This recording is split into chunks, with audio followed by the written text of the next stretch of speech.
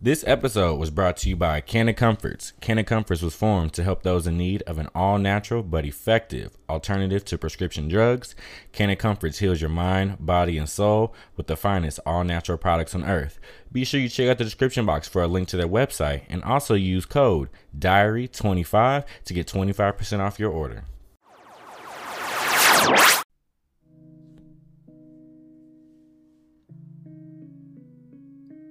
Yeah.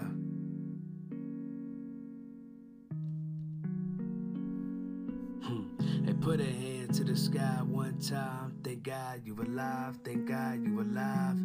Put a hand to the sky 2 times for those who have died. Listen, confused about the world and the pain that it brings. Yo, what's up, y'all? Welcome back to another great episode, Diary of a Mad Black Man. My name is Blake, aka the Blake the Pod Father. If you didn't already know, check the description box where you can find more information about me, where you can find me in the social media world, all that good stuff. I want to give a huge shout out to Princeton Marcellus, who is the artist behind this song that y'all hear playing in the background. This is one of those songs that I listen to really motivate me, to encourage me, because a lot of times I need to myself just stop and just be like, let me just thank God that I'm still alive. Because out of all the shit that I've survived in this lifetime, like, it's literally like when I sit back and really think about it, sometimes like, damn, it's really, truly by the grace of God that I'm still here. And which brings me to today's episode. Today's episode is very, very special. It's one of those life-changing episodes. Something that I really can't explain over the mic right now. Something that I really have to explain more just in my life and how I move forward. So I want to give a huge shout out to Keisha Barnes. She is a licensed mental health therapist. She is the guest on my show. She is also a published author. She wrote the book called Where's My Tank? You all can use the description box to find out more information about the book. But in this podcast episode today, what you're going to get is a conversation between me and Keisha, really unpacking the book, learning more about the messages behind the book. There are certain things and really life lessons that I took away from the book that I'm actively implementing into my real life. Like, for real. So I don't want to give too much of it away, but the premise of it, it's like an analogy for how you're taking care of yourself, how much energy you may have, or how much you're filling yourself up. It's really in comparison to a gas tank.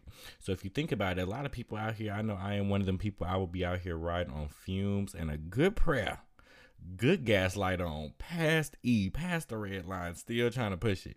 And it translates to how I live my life and how I take care of myself and my actual fuel for me. What fuels Blake? Where is my tank for Blake? I'm gonna keep it 100 with y'all. It is May 10th. It is 6:30 in the evening, and I am behind on publishing episodes. Like, this episode was supposed to come out last month. A part of the reason why I'm behind is because I haven't been filling up my tank.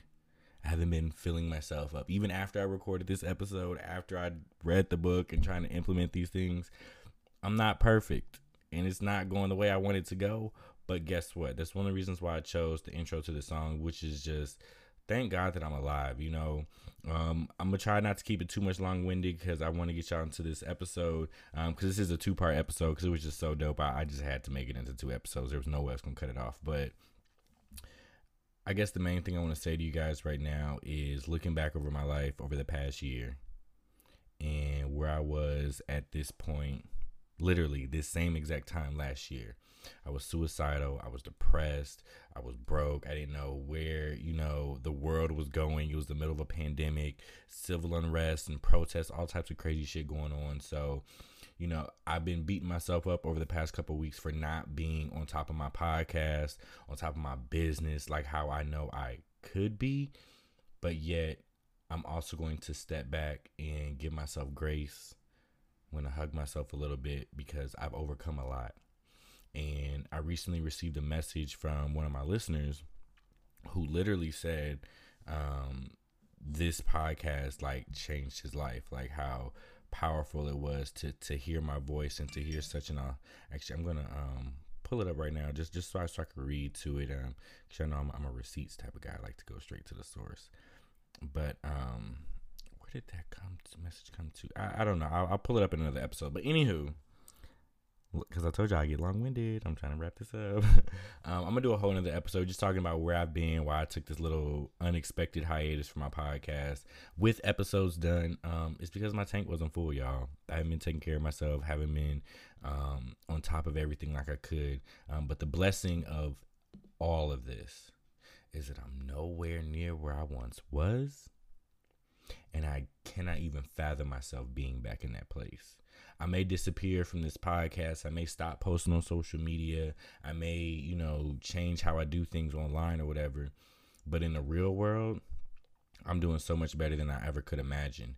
And a part of what you guys will get in a future episode is why I've been so hesitant to post online about the things that I've been dealing with, because I really don't want to be a burden to people. I really don't want to I don't want to become that guy that's always complaining or just even talking about the struggles that I'm going through. I feel like there's a better way to share them at this point in my journey, because it is triggering. And now that I'm so super conscious of how I impact other people, I don't want to be a trigger to other people every time they see my post, or they think every time they come to Diary of a Mad Black Man, it's going to be this terrible traumatic thing that I went through, which if you listen to my episodes, all that doesn't exist, but it's just been a lot that I've been trying to process lately as the world opens back up, as I continue to elevate, as I continue to go down my healing journey. But again, I'm going to just go ahead and wrap this up because I've been talking way too long. This episode, again, shout out to Keisha Barnes. It's all about this book, Where's My Tank? Check the description box where you can find it. Super powerful message. I'm not going to say too much. Y'all just going to have to come back for more episodes to hear more about it. But now we're going to get into it with the author, the licensed mental health therapist. Yeah, thank you, Keisha, for joining my show. And be sure y'all come back for part 2, because this is a 2-part series. So the first part is really the intro to the conversation and the show that me and Keisha did. Part 2, by the time, like right now in this moment, it's not out, but by the end of this week, it'll be out. So check it out. Be sure you come back and listen to that too. So thank y'all for listening to me. I realized I just went on kind of a little rant, much longer than I wanted to, but yeah, let's go ahead and get into the show, so y'all can hear all this great knowledge and gems that's going to help y'all heal, help y'all continue to grow as well. And it's really just all about community. And see, I'm going on another tangent, so I'm going to be quiet. Here comes the show, y'all. All right, ladies and gentlemen, we are getting into another special, wonderful, amazing episode today here at Diary of a Mad Black Man. Today, we're going to talk about having balance between being mentally, emotionally, spiritually, and physically well, and also how to thrive holistically. Where's your tank at? And in a couple minutes, you're going to know a lot more about what I mean by where's your tank. I have a very special guest here. Her name is Keisha. She is a public speaker, a published author, and a mental health therapist. Her book, Where's Your Tank? A Strategy for Living a Full Life, has changed my life already. It's an amazing book, and I'm super excited to have you here, Keisha. So welcome to my podcast. I appreciate you taking time out of your day to be here with me. Thank you so much. I am honored. Yes. So I feel like I know you so much more now just by reading your book. But for the people that may not have read your book, just introduce yourself a little bit and tell them a little bit more about yourself. All right. I am Keisha Shaw Barnes. I am a country girl from North Carolina. The city I was born in is literally like a little blip on the map. Hopefully one day everybody will know Sedalia, North Carolina. But that is where I'm from. I am a mental health clinician. I've been in the field for a little over 10 years. That is my absolute passion. In the last year and a half, I became a partner in a mental health agency in Winston-Salem. I also recently became a published author. So that's what I do. I love the Lord. I'm a worshiper. My life's goal is to look like my daddy, and that's my Heavenly Father. So that's what I try to do. I love people really hard because I believe that's just what I'm supposed to do. And I've learned that I do that better through being balanced. As far as my roles, I am a wife. I am a mommy of 3 beautiful and amazing girls. I'm a daughter, I'm a sister, I'm a friend, I'm a mentor. I dibble and dabble in a lot and try to do my very best at all of them.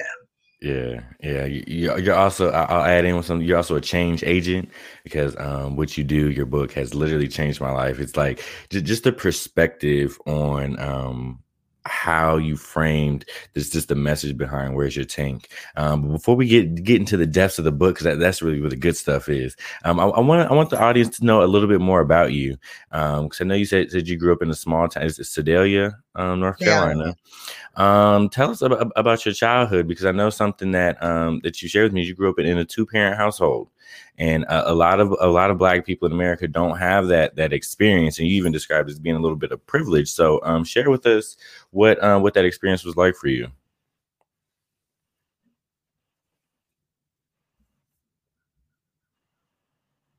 Okay. So, yes, I grew up in a 2-parent household. My parents were childhood friends. Sedalia literally is like a few streets of a neighborhood. So my parents So is grew it like one up. of the? I remember it was like they would call it like stop sign towns or stoplight towns. Yes, So how yes, many yes, did yes, yes. you just have stop signs, or did you actually have a stoplight? I feel like when I was growing up, there were just stop signs. Now there Mm, are some stoplights, but I really don't quite remember any stoplights when I was growing up, to be got completely you, got you. But my parents, like my 2 grandmas were best friends growing up. My parents literally lived like up the street from each other, but in the country, of course, everybody's on like a few acres of land. So up the street is still a little ways. Got But you. my dad told my mom at 7 years old that he was going to marry her. And Mm. she was inappropriate at the time. And she was like, that's not going to happen. Those weren't her exact words, but that's not going to happen. But anyways, fast forward, they were best friends in high school. Of course, they grew up together, best friends in high school. And when my dad was in college, my mom had a dream about him. And that's kind of where their love story started. They got married really young. They got married the summer before my dad's senior year of college. And they were married for 42 years. My dad was a truck driver for all of my life. Sometimes he owned his own business. Other times he worked for other people. And my mom was a stay-at-home mom. She stayed home until I went to high school. So she was very active and present. So when you say that we had a pretty different childhood, like I remember my mom being one of 2 African American moms that you regularly saw at school, just because she had the availability to do that.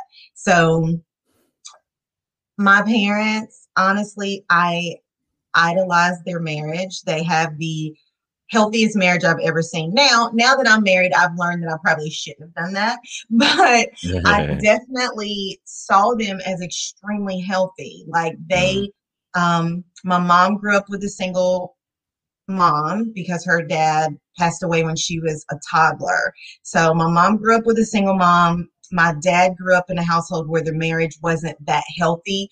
So for them to pull off what they did was a miracle because it's not like they had an example of it. So it was just really healthy. It started out rocky. I love that my parents shared their testimony with us because we did know that it wasn't always perfect, quote unquote. We know that they initially struggled in the beginning of their marriage, but there came a crossroad where my dad had to make a decision whether or not he was going to choose his family or whatever else he wanted to do. And he chose his family. And so me and my sister, that's a couple of years older, our only experience of him has been him putting his family first. And so I got to live with that for 37 years before he passed away. That's what I got to live with was, just seeing a strong Black man take care of his family, put his family first. To a fault, honestly. And we may get into that at some Mm, point as we talk about the book, but that's what he did. He mm. sacrificed for us, and we definitely reaped a lot of benefits because of it. That's beautiful, and I think that that's very important because I know my upbringing was not like that, and so I've always been curious as to how that influences people, and maybe your professional experience can help you this. But what do you think are some of the like the pros and the cons of having that kind of upbringing versus like people who grow up I, in homes that are not as healthy? so I think that the pro is you have a standard. I think the pro Mm, is that you have a picture of what it can look like, right? I think the downside, and I can only say this for my household, the downside is that we didn't know the total picture. So, I literally grew up in a house where I never saw my parents argue, which a lot of people say like that's unheard of. And that sounds very unrealistic.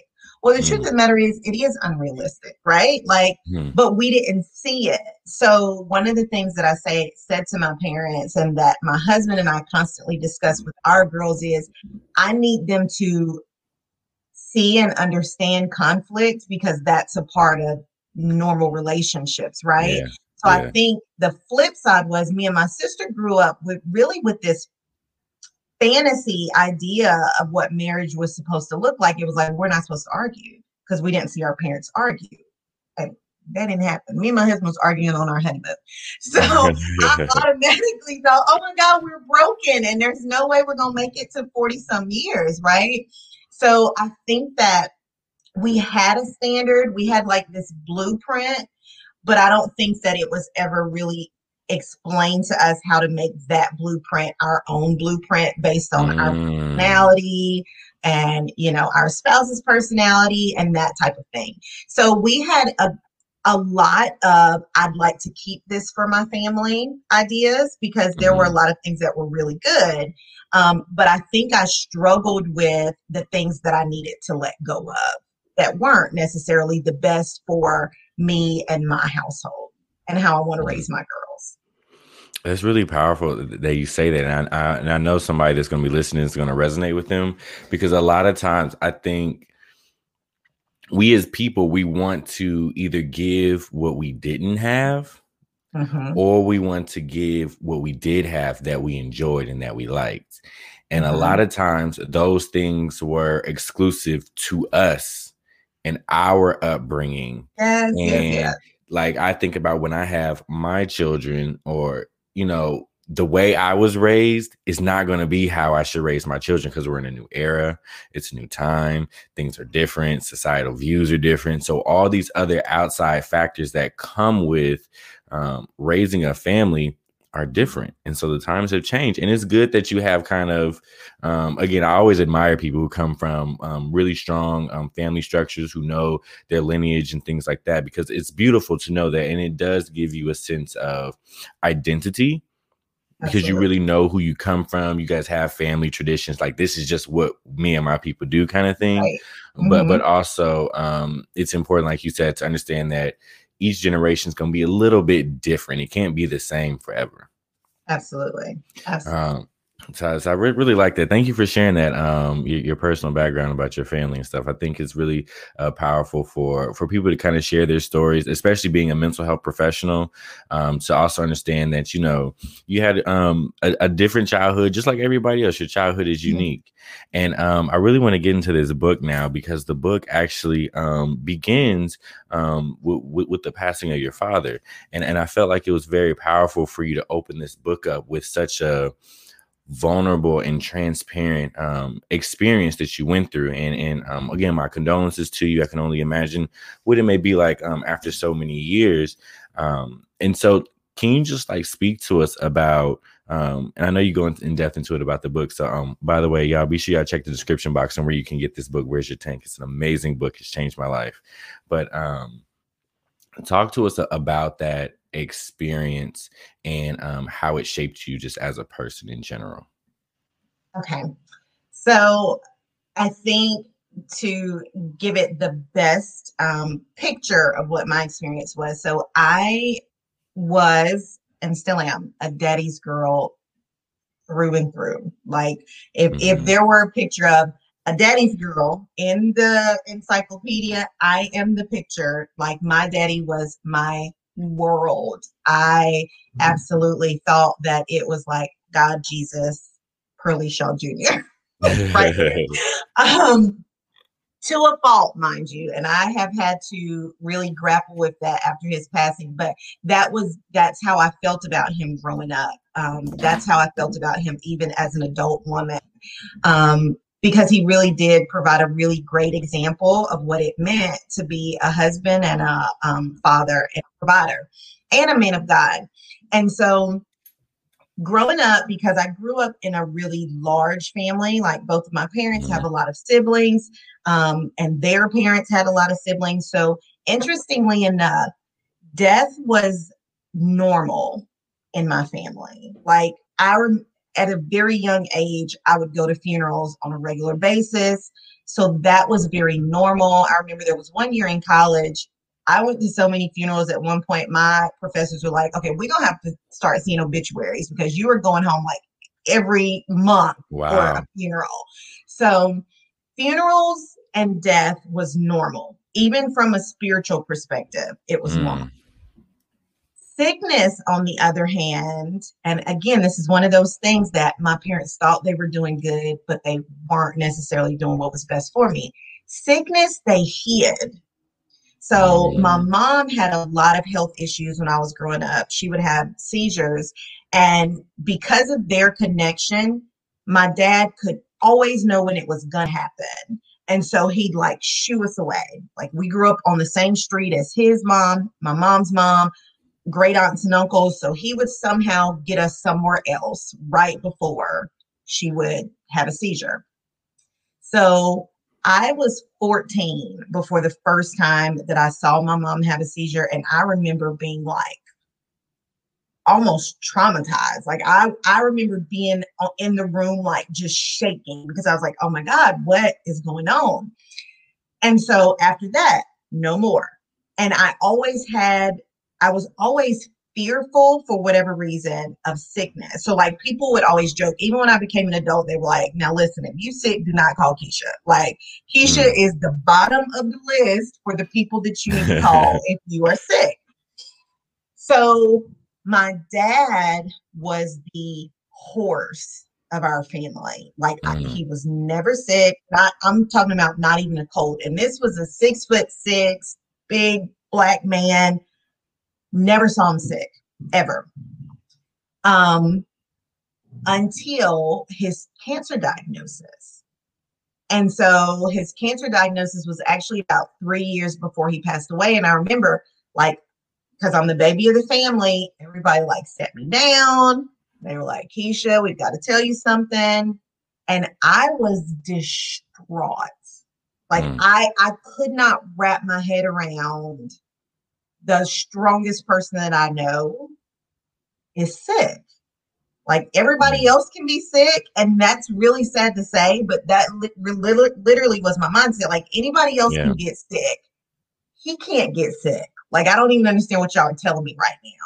So had the cancer diagnosis, went in for a random colonoscopy. Like it really was like my parents' insurance was changing. So the doctor was like, hey, we just need you to go ahead and do this. My dad did it. They said we found cancer. He went in for surgery. They thought they had it removed. He did chemo, all of those things. And we thought he's great. And then about a year, maybe a year and a half later, they were like, no, it's back. And it's like aggressive. And so that his sickness for me was the traumatizing part.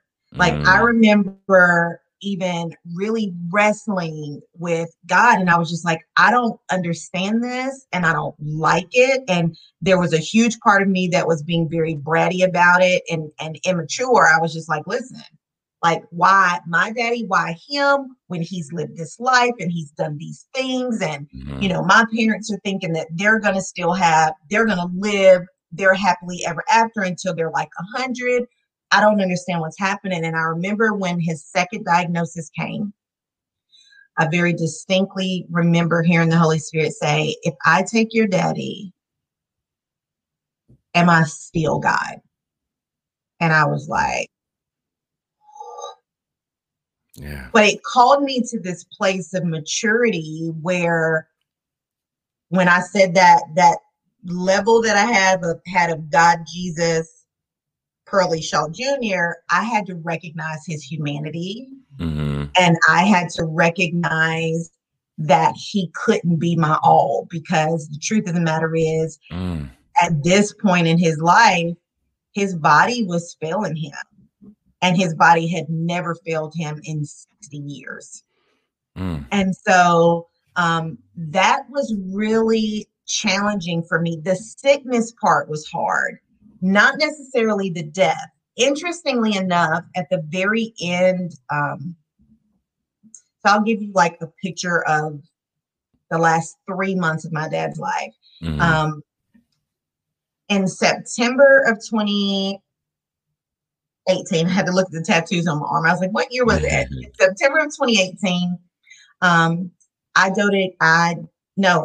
August of 2018. Yeah, August. I donated my kidney for my brother-in-law. Oh, wow. And 3 weeks later, so this is like what my family's life looked like at the time. 3 weeks later, in August, the beginning of August, we're celebrating my daddy's 60th birthday party. We're like, he's better. He's great. We're going to have him for another 20, 25 years. The latter part of August, I donated my kidney to for my brother-in-law. So I'm recovering. He's recovering.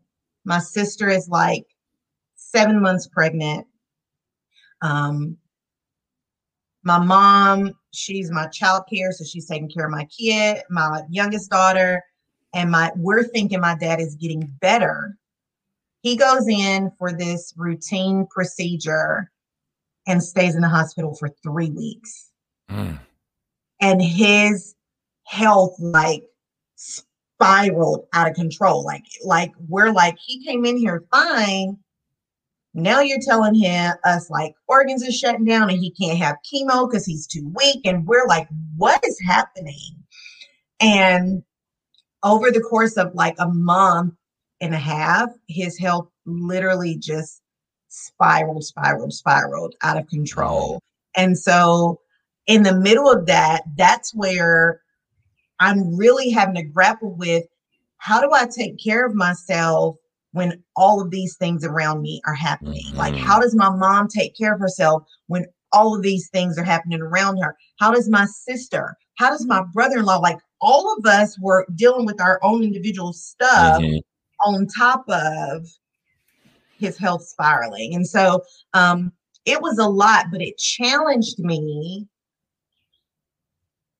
to practice what I preach.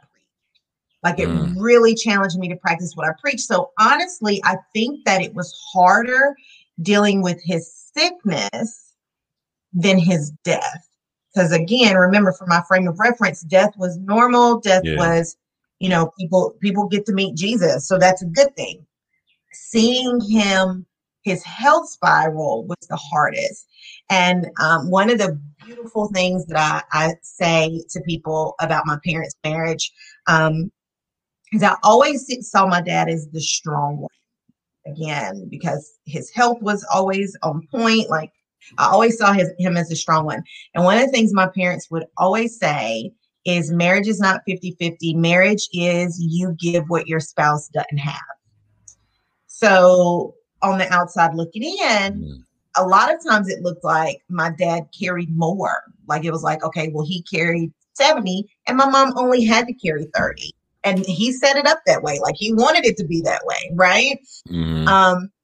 And my sister would always take these pictures of my parents. Like they had their routine on Sundays. They would lay in their recliners. They would hold hands. My mom would lay on her shoulder. They would take a nap. So she had all these random pictures of them like that over the years. Well, at the end of my dad's life, he had withered away. Like his strength had left. He couldn't do anything. And all of a sudden that picture shifted. Like now he's laying on her lap like a baby. Like he had 0 to give and she gave 100. And she gave 100 when it mattered the most because he had nothing. And so he had poured years and years and years into their marriage, years into our family. And when he had nothing left, it was our turn to show up for him. And that's what we did as a family. And I remember the morning that he passed, the day that he passed away, that morning, my oldest daughter had an event and we went to lunch. And I said to her, I said, hey, how do you feel about, what's going on with Granddaddy? And she was like, Mommy, he's just not the same, because he wasn't. Like he had nothing left. And she said, he's just not the same. And I said, I know. I said, and the hardest thing that Mommy had to do was to say to God, you've either got to heal my daddy or you've got to take him. Wow. And I said that to her that afternoon. And that night, around 5:30 is when he took his last breath. Wow.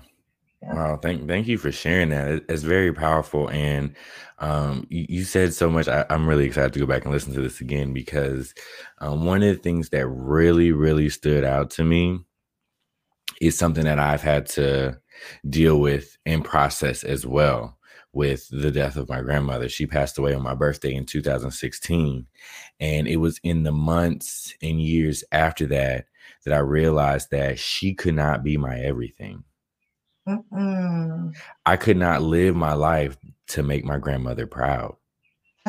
I could not live my life for her or for her satisfaction. And that's how I immediately began to live after her death. It was like, I'm going to be a teacher to make my grandmother proud. It's the one thing she always wanted me to do. So here I am in this career. And mind you, I love the kids, but I didn't really want to be a teacher. I did not want to be no teacher. Like, I had already been through a teacher education program and dropped out of it. So, but this is how I think my grieving process went, because I still held on and I didn't want to let go. And, my experience of growing up with death was very different. This was the first, the first loss I ever really experienced in life was a major loss. In a traditional sense, thinking of parents, my mom was more of like my father and played more of the father figure role. And my grandmother was more of my actual mother. Because my father was actually, my father was murdered when I was about 1 year old. So when you said that you realized you couldn't make him your all anymore, I was like, wow, that's a big, like, that was major for me to go through that in therapy, in the years after her passing. And one of the other things I really love about your book is how there's a strategy in here called Get Bad. And I really love it. Get Bad. And for those of y'all that don't know, I'm gonna give y'all a quick gem because you got to get the book. But basically, it means to establish boundaries, ask for what you need, and then to delegate. And then you shared something that was so powerful in talking about the passing of your father in your book, which was that I can't remember the exact page, but it was your husband who was calling you and saying, hey, when are you going to come home to help with the girls to get them for school? And then you said, I'm not. And I was I'm literally reading the book like, oh, you like, oh, what's going to happen next? Let me turn the page. Oh my God. But it was so beautiful to hear, like, this is what it's like to enforce a boundary. Yes. And I want you to share, like, how did you get to that point to where you were like, no, this is a boundary I cannot cross?